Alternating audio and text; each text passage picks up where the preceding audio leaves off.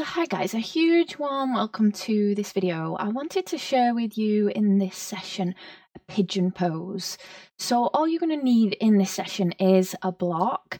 So just making sure that you've not got any conditions in your knee, because this is very weight bearing on the knee. So it might be advised that you do a sleeping pigeon, which is on the back instead, if this isn't appropriate. So guys, let's get started. So guys, to begin this pose, our pigeon pose, we're going to start on our hands and our knees, and I'm just going to have a block just nearby as well, just for extra support a little bit later on if I need it. So I'm going to bring my wrists underneath my shoulders and my knees underneath my hips. And then I'm just going to allow myself just to start to slide my right knee towards my right wrist. And then I'm going to allow my right foot to move gently up and across and over so that it's in line with my left wrist, my left knee. Just seeing how that feels. And then tucking my back toes, I'm going to start to walk my left leg back so that then I start to sink and surrender into my pelvis and my hips, coming into my pigeon pose.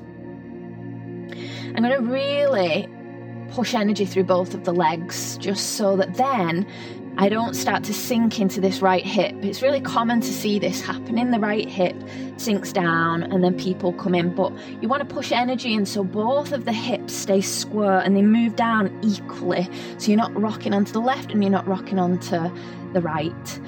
And there's a lot of energy going through my legs. And then I'm just going to check back into my left leg.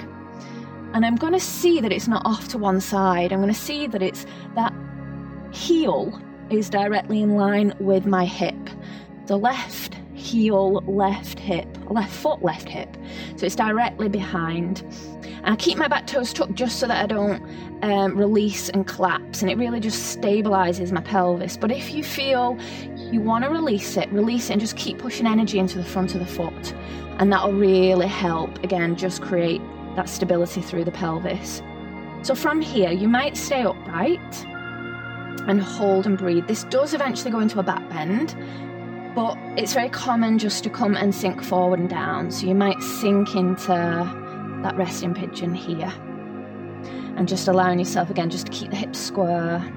And as another add-on, as I've got the block, I might slide that block just underneath this right glute and just allow myself just to soften into that, and it'll just take a little bit of pressure off. If you're really, really tight in the hips, it just gives you a little bit more freedom to start to ease into it.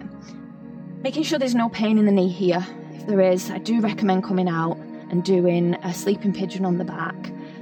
Drawing your shoulders down your back and just see if you can take a few more breaths. Just noticing how that feels, getting that alignment. So right knee in line with right wrist, right foot in line with left wrist. You're pulling it through. And then I'm going to tuck my toes again. I'm going to slide that block out if you've got the block. And all I'm going to do, ground into my hands and start to walk my leg back up. And then I'll slip my foot back out. And then I'm just going to push into the toes, stretch out back the knee. Feels really nice to stretch out the knee after that. And then we're going to go into the other side. So one side might feel completely different. So you're just going to slip the left knee to the left wrist. Slide the foot across so that it's in line with your right knee and right wrist. And then ease that back leg back. And again, keep your hips lovely and square. So you're not sinking into one side or the other. You're just letting them move gently down through the center together. And then when you arrive there, again, do what feels nice here. If you sink forward, if you stay upright, if you use the block, again, you keep pushing energy. You might release that back foot, but continue to activate.